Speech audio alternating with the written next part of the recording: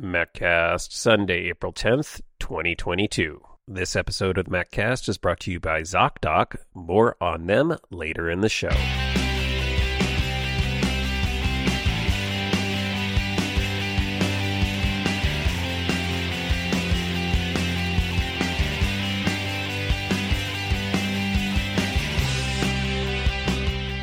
Hey, Mac Geeks, it's time for your MacCast, the show for Mac Geeks by Mac Geeks. I'm Adam, and this is a show where we discuss all things Macintosh. How you doing? Welcome back to the MacCast. Glad to be back here with you for another episode of Mac news, hints, tips, rumors, and all the goings-ons in the Apple and Mac community. Hopefully you are having a great wonderful day, weekend, whatever it might be.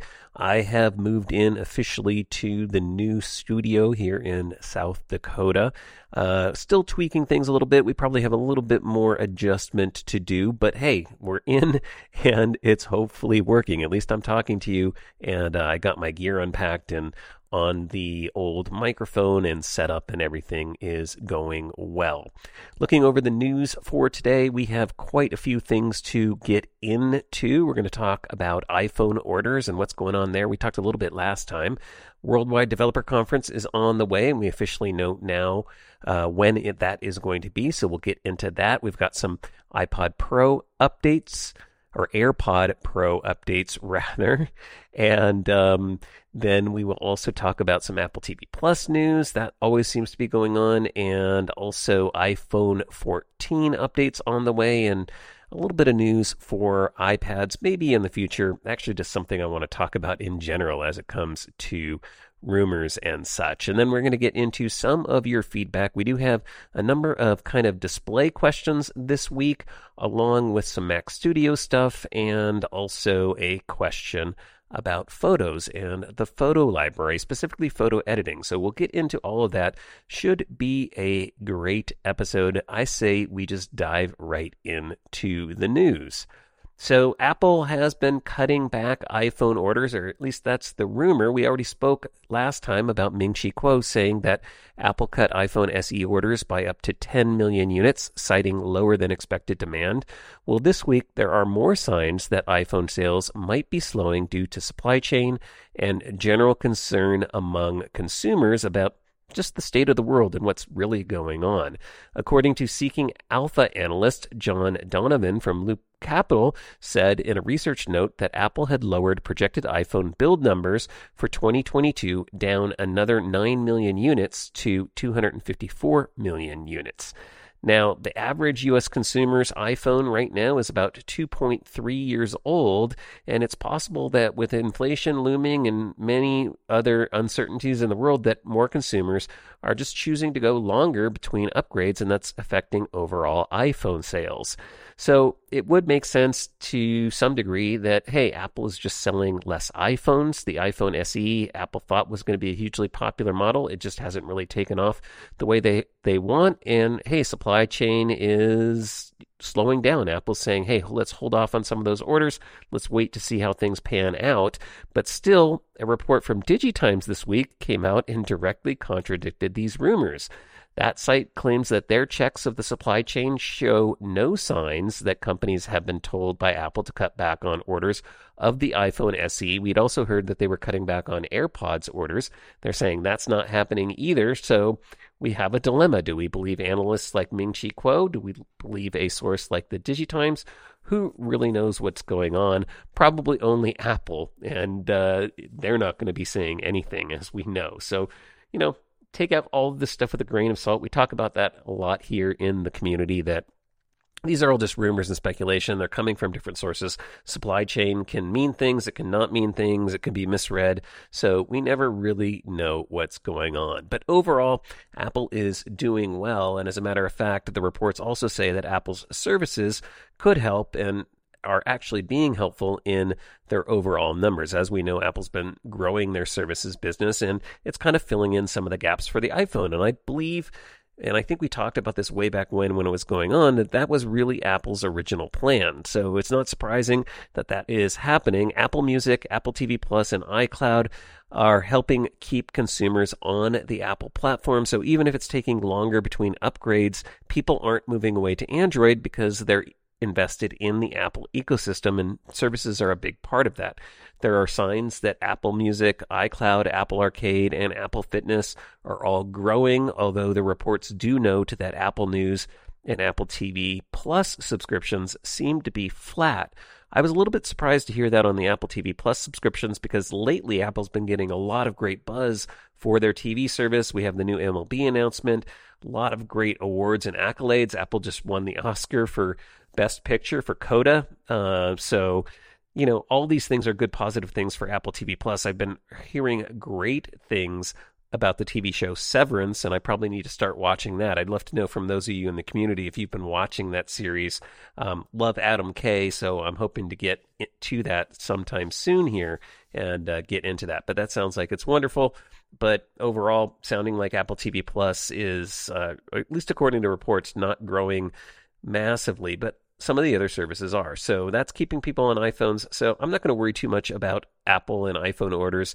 They have a handle on their supply chain, and I would assume, know what they're doing. And so far, the numbers haven't been terrible. So even if the analysts are a little bit confused, I think we can keep our heads straight here. Apple did announce the dates for Worldwide Developer Conference 2022. They're going to hold another semi-virtual Worldwide Developer Conference event. It's going to start Monday, June 6th and run through Friday, June 10th. The event will be free online and available to all developers to attend.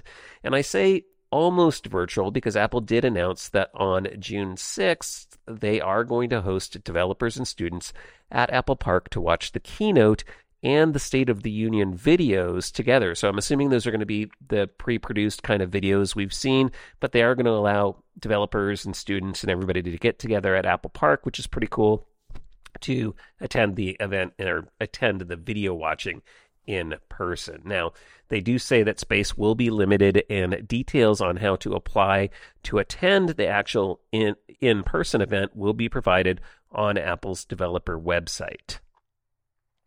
As far as what we could hear about at Worldwide Developer Conference, Bloomberg's Mark Gurman has a lot of speculation this week. He says for iOS 16, there won't be any kind of major redesign, but Apple could showcase some significant improvements to notifications and add new health tracking features to devices like the Apple Watch. He also said there might be a new iPadOS multitasking interface. Remember, we just discussed rumors of Apple bringing some sort of windowing to iPadOS, so doesn't specifically say that that's what Apple's bringing, but it will be nice to see them doing a little refresh and a little rethink on iPadOS multitasking. When I asked you in the community if that was something that you were looking forward to, many of you said you wanted something that was a little more robust than what Apple has currently put together. Apple is unlikely to talk about their AR/VR headset at the event, but Gurman does claim that iOS 16 will be, quote, chock full of references to the headset and its interactions with the iPhone. So we might start to get some clues as to what Apple is going to be doing in the AR/VR space with their headset. That information also led Gurman to speculate that Apple plans to release the headset sometime between the release of iOS 16 in June and the fall of 2023, when Apple would release iOS 17. So probably going to come out before iOS 17, which means within the next year, at least that first version of it. Finally, Gurman also does tease that Apple has several new Macs in the works, including updated versions of the MacBook Air, the MacBook Mini, or the Mac Mini, rather. There is no MacBook Mini yet. The 24-inch iMac and the 13-inch MacBook Pro. All of these are likely to feature a new Apple M2 version of Apple Silicon, though he does mention that the also teased update of the Mac Pro and maybe an iMac Pro update are also in development. All of this seemingly hinting that Apple could announce one of these at Worldwide Developer Conference. He seems to be leaning toward the MacBook Air as being a possible good one to announce at the conference, but he does stop short really of actually saying it. And I have to feel like there is a good reason for that, and that is Apple almost never announces new hardware at Worldwide Developer Conference, and they are even less likely, in my mind, to announce consumer-level hardware. I would think they would reserve it for something like the Mac Pro, but the Mac Pro I don't think is ready to go. I think we got the Apple Studio and that is their current thing, and I don't think they're going to want to detract from that hardware. So even if there are some new consumer level products in the works, and we are expecting a couple in the next few months, I think Apple's going to hold off on that and probably have a separate event for those products. But we're going to have to wait and see. Worldwide Developer Conference tends to be about the developers. It tends to be about software, iOS, macOS, and I'm sure we'll be getting lots of news and information on those updates as June rolls around. And of course, we'll be talking about those here on future episodes of the MacCast, so stay tuned. New AirPods Pro are looking like they're going to show up sometime here in 2022, at least if we want to believe analyst Ming-Chi Kuo. He says that they'll be here in the second half of 2022. Kuo mentioned that even though Apple recently updated the AirPods, demand for the third generation of AirPods is, quote, significantly weaker than expected. That rolls into his rumors that Apple cut back on orders of AirPods. He says it's possibly because Apple does continue to sell the older version of the AirPods at a reduced price. So the second gen version, they're like $129 US versus $179 for the new version, and there just isn't enough features in the third generation to really drive sales. And I would tend to agree with that assessment. I think Kuo might be spot on there. He reiterated that the low demand is what forced Apple to cut back on those orders up to 30% for the second and third quarter of 2022. He also does not expect Apple to keep the original AirPods Pro around at a reduced price when they launch these new ones to avoid the same situation that they had with these AirPods. This time around, Kuo didn't specifically comment on what new features might be coming to AirPods Pro, but he did previously mention that Apple would significantly update the wireless chip and bring support for the Apple Music lossless audio format. And those improvements with that chip would also potentially bring adjustments and improvements maybe to noise cancellation, improved battery life, and he also said that Apple would add a speaker to the charging case so that it could be used with Find My. Other possibilities for updates in new versions of AirPods Pro could be smaller stems or no stems at all, and maybe some new sensors to integrate with Apple Fitness. So these are all things we've been hearing about from various analysts and could make their way into the next version of the product. As far as when in 2022, didn't get into any specifics, but I would imagine it would happen sometime probably this fall. And then meanwhile, if you're in India, any Apple AirPods from the standard version all the way up through the AirPods Max are now going to cost you about 10% more. That's because Apple raised prices this week after the government increased import duties on headphones, loudspeakers, and smart meters. And then finally, in, headphone news is what we're talking about, YouTuber Jon Prosser says that Apple will release new colors of their Beats Studio Buds. They're currently available in red, white, and black. He says Apple will be bringing a moon gray, ocean blue, and sunset pink sometime soon. And actually, I have a question for the community about the Beats Studio Buds, because they're priced at $150, and they have a lot of the features of the AirPods Pro. And I'm having some issues with my AirPods Pro. Basically, the microphones are going in and out all of a sudden. I don't know why. I'm going to do some troubleshooting, but I was thinking about being in the market for a new AirPods Pro, and I either will wait for the new version to come out, or I'm looking at the Studio Buds, and about the only thing that they are missing that the AirPods Pro offers is the H1 chip, which of course is nice for the pairing and those sorts of things, but all of the other things like spatial audio and noise cancellation and the great mics and the fit and all that stuff are there. And again, they're $150 US versus $250?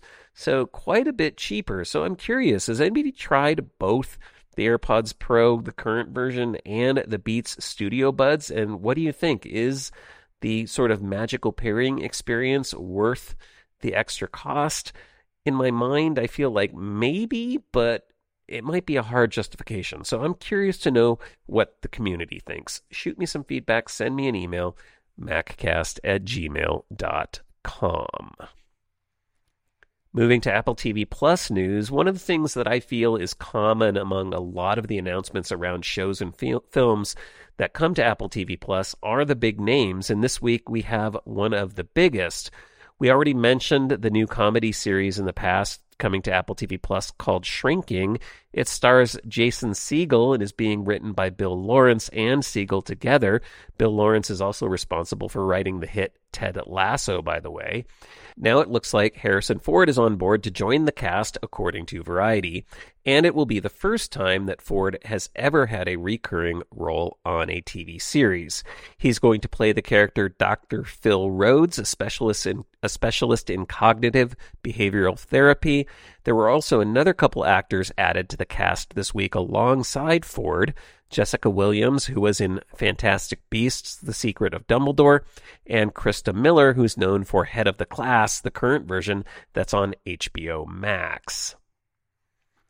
Variety is also reporting that Jason Momoa will start his second project for Apple TV, Apple TV Plus, after C.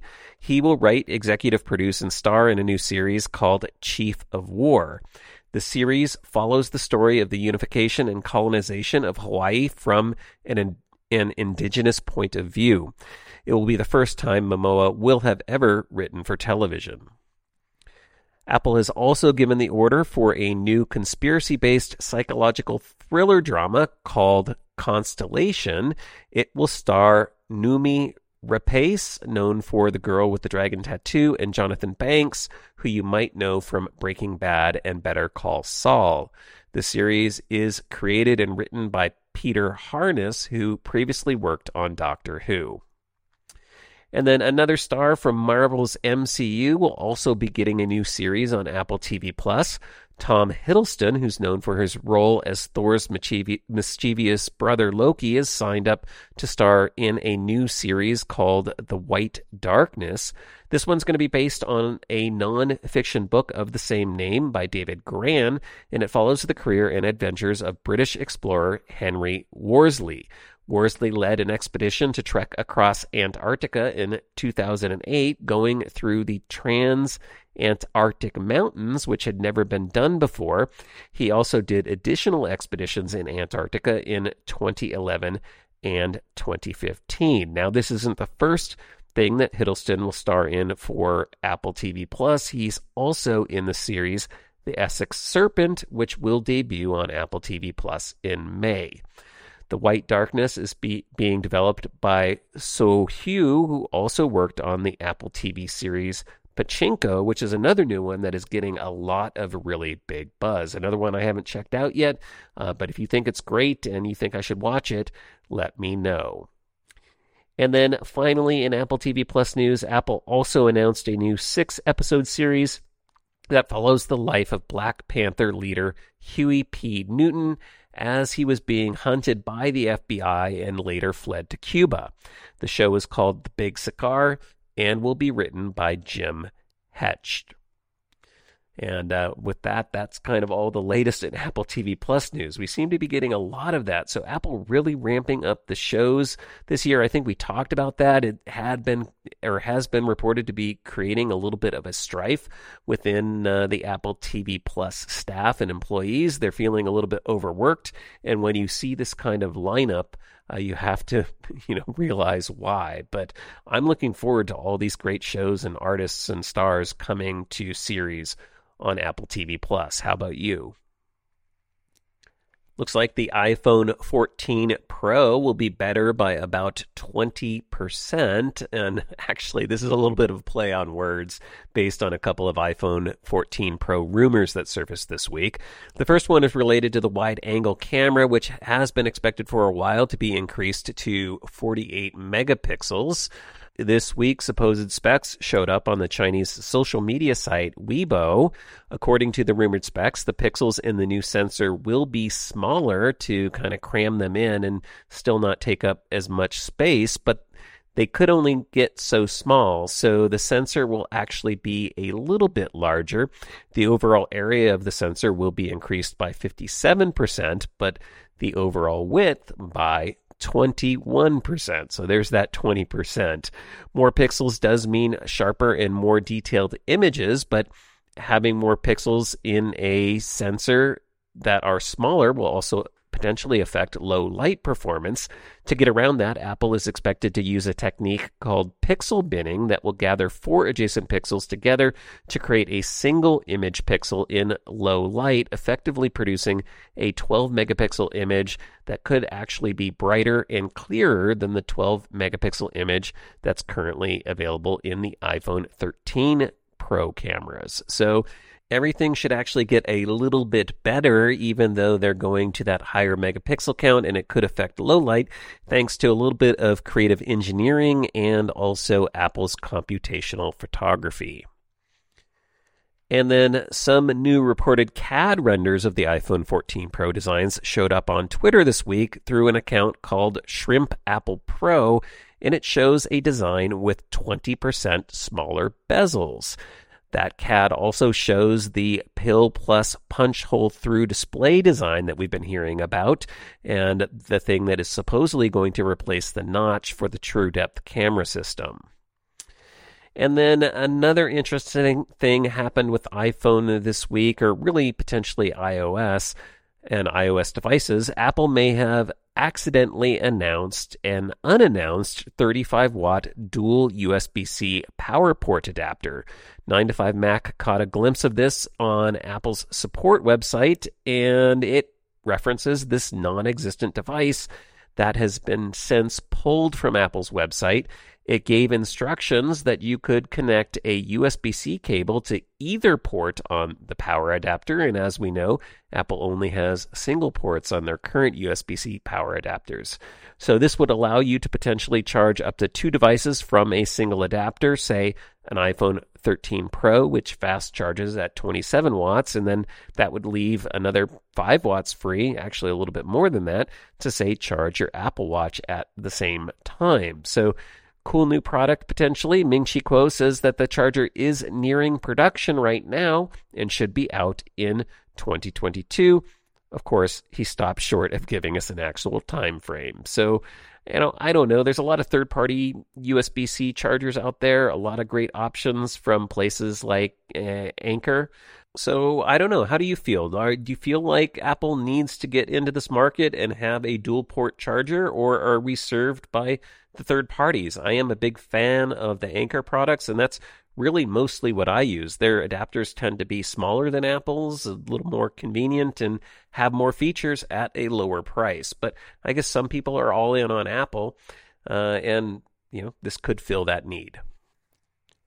And then finally, in the news for this week, we're hearing that Apple could have OLED iPads in 2 years, in 2024. And this isn't a new rumor. It's something we've been hearing about for a while. Honestly, I considered not even talking about it this week because, seriously, to speculate on what Apple will release in 2 years from now seems just a little bit premature, don't you think?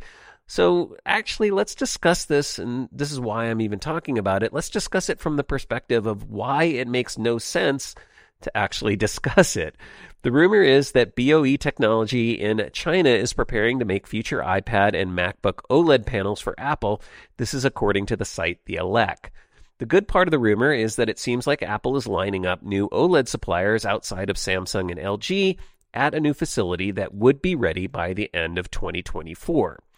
The new line is, I guess, what they call a Gen 8.5 production line versus the 6th Gen lines that Apple is using now with Samsung and LG. And the advantage is that an 8.5 Gen production, or a Gen 8.5 line, can yield more OLED panels per substrate. Now, Samsung and LG are also transitioning to 8.5 Gen lines, so they're all going to be on equal footing. Again, it's a ways off. So here's why I think it's crazy to speculate on this 2 years before it happens. As we all know, Apple changes their minds and changes directions of their tech all the time. Even if they're looking at OLED panels for iPads and MacBook Pros right now, and they're projecting that they'll have them ready in 2024, we also know that they're also looking at other technologies as well. We've talked about, say, micro OLED, which could supersede or supplant OLED at some point, and we don't know when that's going to happen. So a year from now, heck, even 3 months from now, this rumor could be actually dead in the water. So I don't know why we're talking about it, other than sometimes we just feel like we need things to talk about in the community, I guess. So the only real news here is that Apple is looking to expand OLED suppliers, and they're lining up their future supply chain so that if they decide to use OLED panels in iPads and MacBook Pros in 2024, they're going to be prepared. That's great. Apple thinks ahead. They're always thinking ahead. I don't think this is really news, but hey, we had it in the news this week, so there, we talked about it a little bit. But with that, that is going to do it for the news for this week. Before we move on, I do want to take a quick moment and thank a couple show sponsors, starting with ZocDoc. You know, finding and booking a doctor who's right for you doesn't need to be a terrible experience. Will they take your insurance, understand your needs, or be available when you can see them? With ZocDoc, the answer can be a refreshingly pain-free yes. And I have to say, it's that last scenario that gets me often frustrated. And it's when I get sick, I need to see a doctor, and I don't get sick that often. So it's really frustrating when I go online, I go to my provider's website, or I call them up and I ask to see my doctor, and they tell me it's going to be weeks. That's when I can turn to ZocDoc and find a doctor who will take my insurance and be available to see me tomorrow, not days from now. ZocDoc is a free app that shows you doctors who are patient-reviewed, take your insurance, and available when you need them. You can read up on local doctors, get verified patient reviews, and see what other real human beings are saying about their visit. So when you walk into that doctor's office, you're set up to see someone in your network who gets you. Go to ZocDoc.com, choose a time slot, and whether you want to see a doctor in person or do a video visit, and just like that, you're booked. Find the doctor that's right for you and book an appointment that works for your schedule. Every month, millions of people use ZocDoc, and I'm one of them. It's my go-to whenever I need to find or book a doctor. In the chaotic world of healthcare, let ZocDoc be your trusted guide to find a quality doctor in a way that's surprisingly pain-free. Go to ZocDoc.com/MacCast and download the ZocDoc app for free. Then start your search for a top-rated doctor today. Many available within 24 hours. That's ZocDoc.com/MacCast, ZocDoc.com/MacCast, and a big thank you to ZocDoc for their support of the show. I'd also like to thank Hunter Douglas. You know, who doesn't love to live well, to be perfectly at ease in comfort and in style? Hunter Douglas can help you do just that with their innovative window shade designs, gorgeous fabrics, and control systems so advanced that they can be scheduled to automatically adjust to their optimal position throughout the day. Perhaps it's the way shades diffuse harsh sunlight to cast a beautiful glow in the room, or being able to enjoy the view outside the window while protecting your privacy inside. Or maybe it's the superior insulation that shades provide, keeping you warmer in winter, cooler in summer, and lowering your utility bills. Or it's simply that Goldilocks moment when you walk into a room and everything about it looks and feels just right. And when you tap into Hunter Douglas's PowerView technology, your shades can be set to automatically reposition for the perfect balance of light, privacy, and insulation, morning, noon, and night. And what's great about Hunter Douglas's PowerView technology is it's HomeKit compatible. That means it can easily integrate with the Home app and your iOS devices, your Macs, your HomePods, and then you can do things like build automations to fully control your Hunter Douglas window shades, and that to me is incredibly cool. So live beautifully with Hunter Douglas, enjoying greater convenience, enhanced style, and increased comfort in your home throughout the day. Visit HunterDouglas.com/MacCast today to get your free Style Gets Smarter design guide with fresh takes, creative ideas, and smart solutions for dressing your windows. That's HunterDouglas.com/MacCast for your free design guide, and a big thank you to Hunter Douglas for their support of the show. And finally, I'd like to thank my sponsor, SimpliSafe. You know, what do U.S. News, PC Magazine, and Popular Science have in common? They all ranked SimpliSafe Home Security as the best home security of 2021. In fact, U.S. News just named SimpliSafe the best home security of 2022 as well. And one of the latest things that makes SimpliSafe the best for me is the fact that it's modular and self-installed. And that means my new home now has the same protection as my old home because I got to take my system with me. And I have to tell you, the teardown was as quick and easy as the install. And since my new home has more areas to cover, the adaptability of SimpliSafe is also a huge benefit. Makes it the best because now I can order a new outdoor camera, new door and window sensors, easily expanding my system to fit my new home's needs. SimpliSafe protects your whole home around the clock, every door, window, and room. And it's backed by the best 24/7 professional monitoring in the business, ready to dispatch police, firefighters, or EMTs to your home. With a comprehensive set of sensors and cameras, including the all-new wireless outdoor security camera, you always know what's going on inside and outside your home.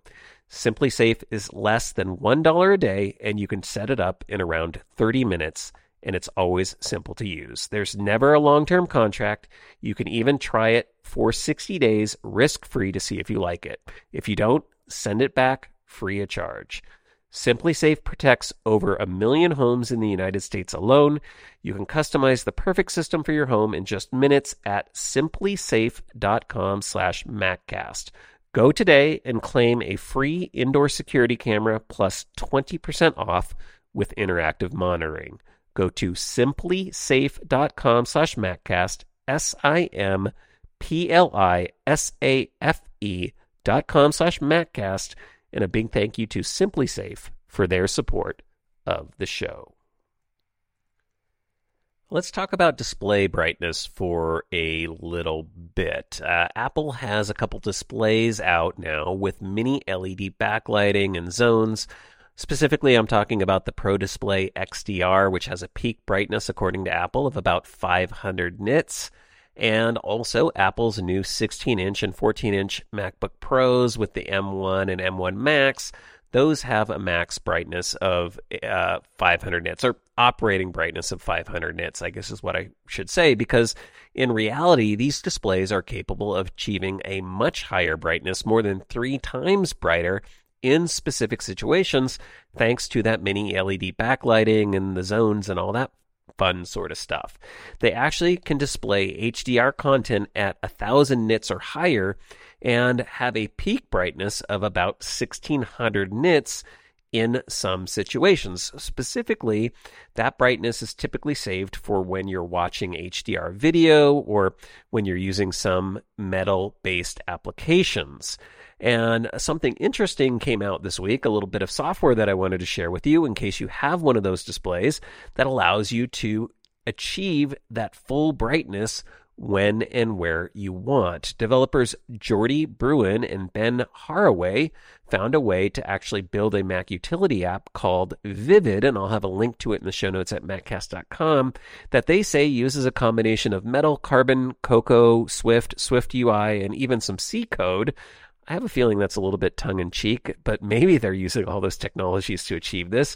But they say that will allow their app to let you get the full brightness out of your display. Now, Infinite Loop, the website where I found out about this, notes that the app is not 100% perfect. They noticed that in jumping between spaces on the Mac, it can swap back and take a moment for the higher brightness to kick back in. They also noted that certain colors and certain video content can appear a little bit off.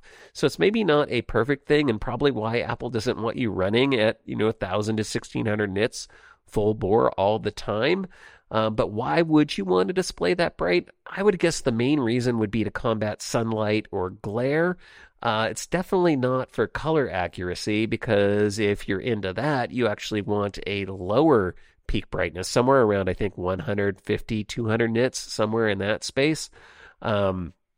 So, there's that going on. I have to admit, when I heard about this, I had to wonder, if you run your display at that maximum brightness, are you going to wear things out quicker, or is it going to potentially cause any damage? The developers claim that the app is, quote, not likely to pose any risk to your hardware. They do note, though, it does have a small impact on performance, and that it will have a pretty serious impact on your battery life. And that's not surprising. If you're on a notebook and you're running it that bright, yeah, that's going to suck battery pretty quickly. But it's an interesting new utility, and I thought it was pretty cool, so I wanted to bring it up and tell you about it in case you hadn't seen it yet. So if you do want a way brighter display and you have an M1 Pro or M1 Max MacBook Pro, or if you're lucky enough to have an Apple Pro Display XDR, you can pick up Vivid. It's just $16 US, and it's a one-time purchase, and they even have a try before you buy option. And there's even a kind of split screen mode where you can see the original brightness versus the adjusted brightness. So you can play around with it, see if it's something that you think you can use. And again, I'll have links to it in the show notes at maccast.com.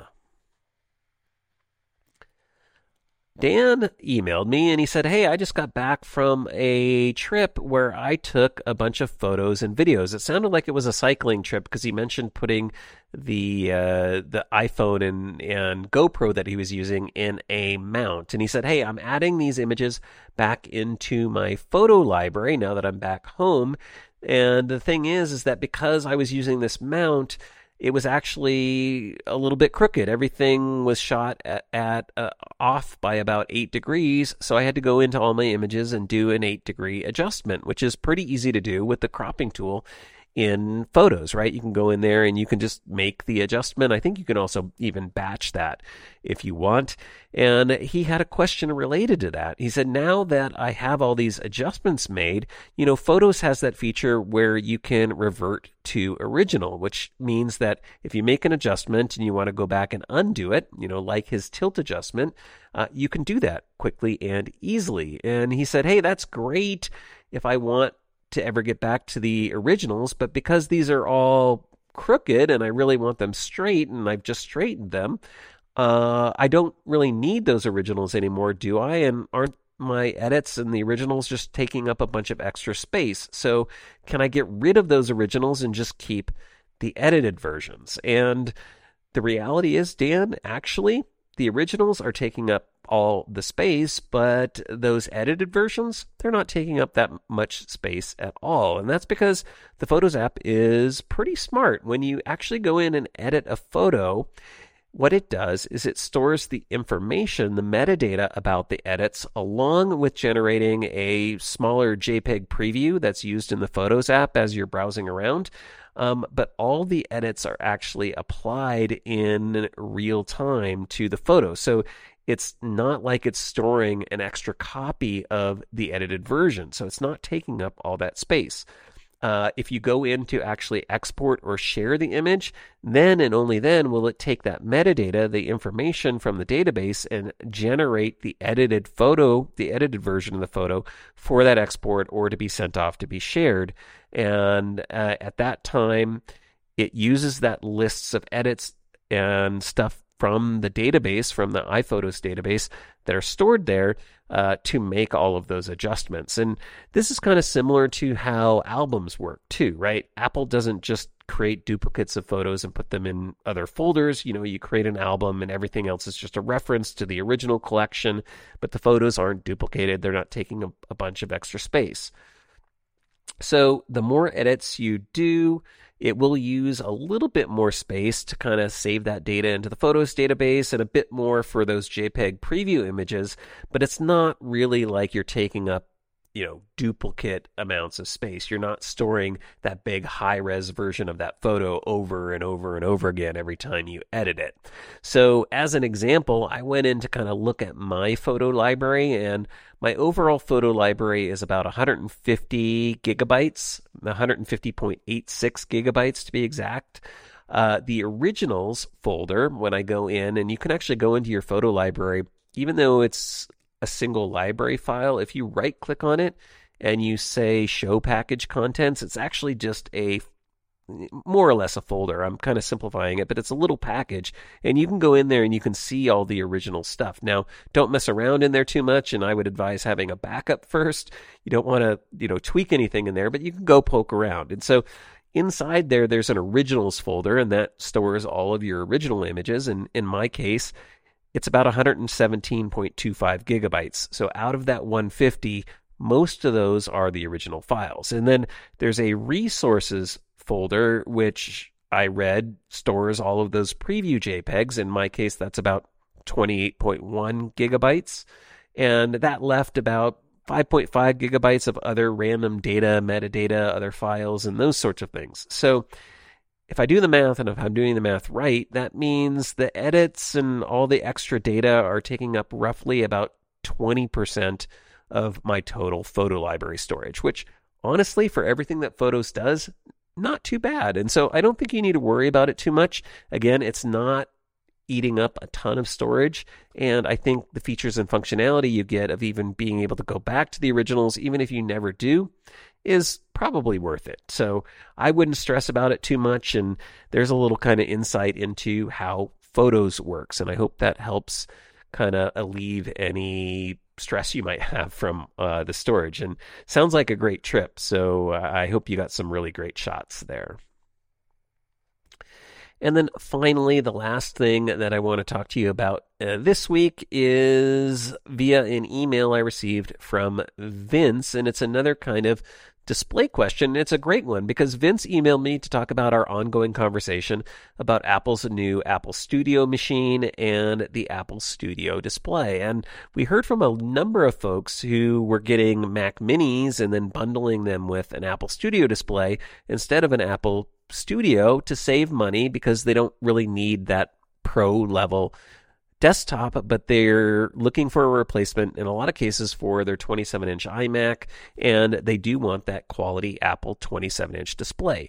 Vince has a little bit of a different situation because he currently has a 2013 Mac Pro that's aging and he wants to replace, and he's coupled that with an Apple 27-inch LED Cinema display. And so he was ready for a computer upgrade, but wasn't really interested in replacing the display. So he ordered up a new Apple Studio, but he loves that Apple 27-inch Cinema display, still very, very happy with it, and he was hoping that he could use that with the new Mac Studio instead of an Apple Studio display, instead of spending the money there. And in doing his research and speaking with Apple support, they told him, hey, there's no way to connect an older Cinema display to the Mac Studio. So he emailed me to ask, hey, is that true? And I have to tell you, Vince, emphatically, no, that is not true.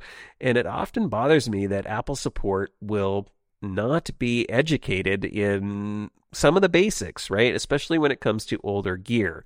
And I don't know where this comes from. All I can think of is that they're kind of trained on the new stuff when they get hired, and they don't really know much about the old stuff. And that's really unfortunate because sometimes folks like you get bad advice from them. So here's the deal. The Apple 27-inch LED Cinema display that you have is the one with a single cable that kind of has 3 connectors coming off of it. It has a mini display port with audio, so that's for the video and audio signal. It has a MagSafe on it up to 85 watts, so that's so if you have a MagSafe Mac and the right kind of MagSafe, you could connect and get power through that.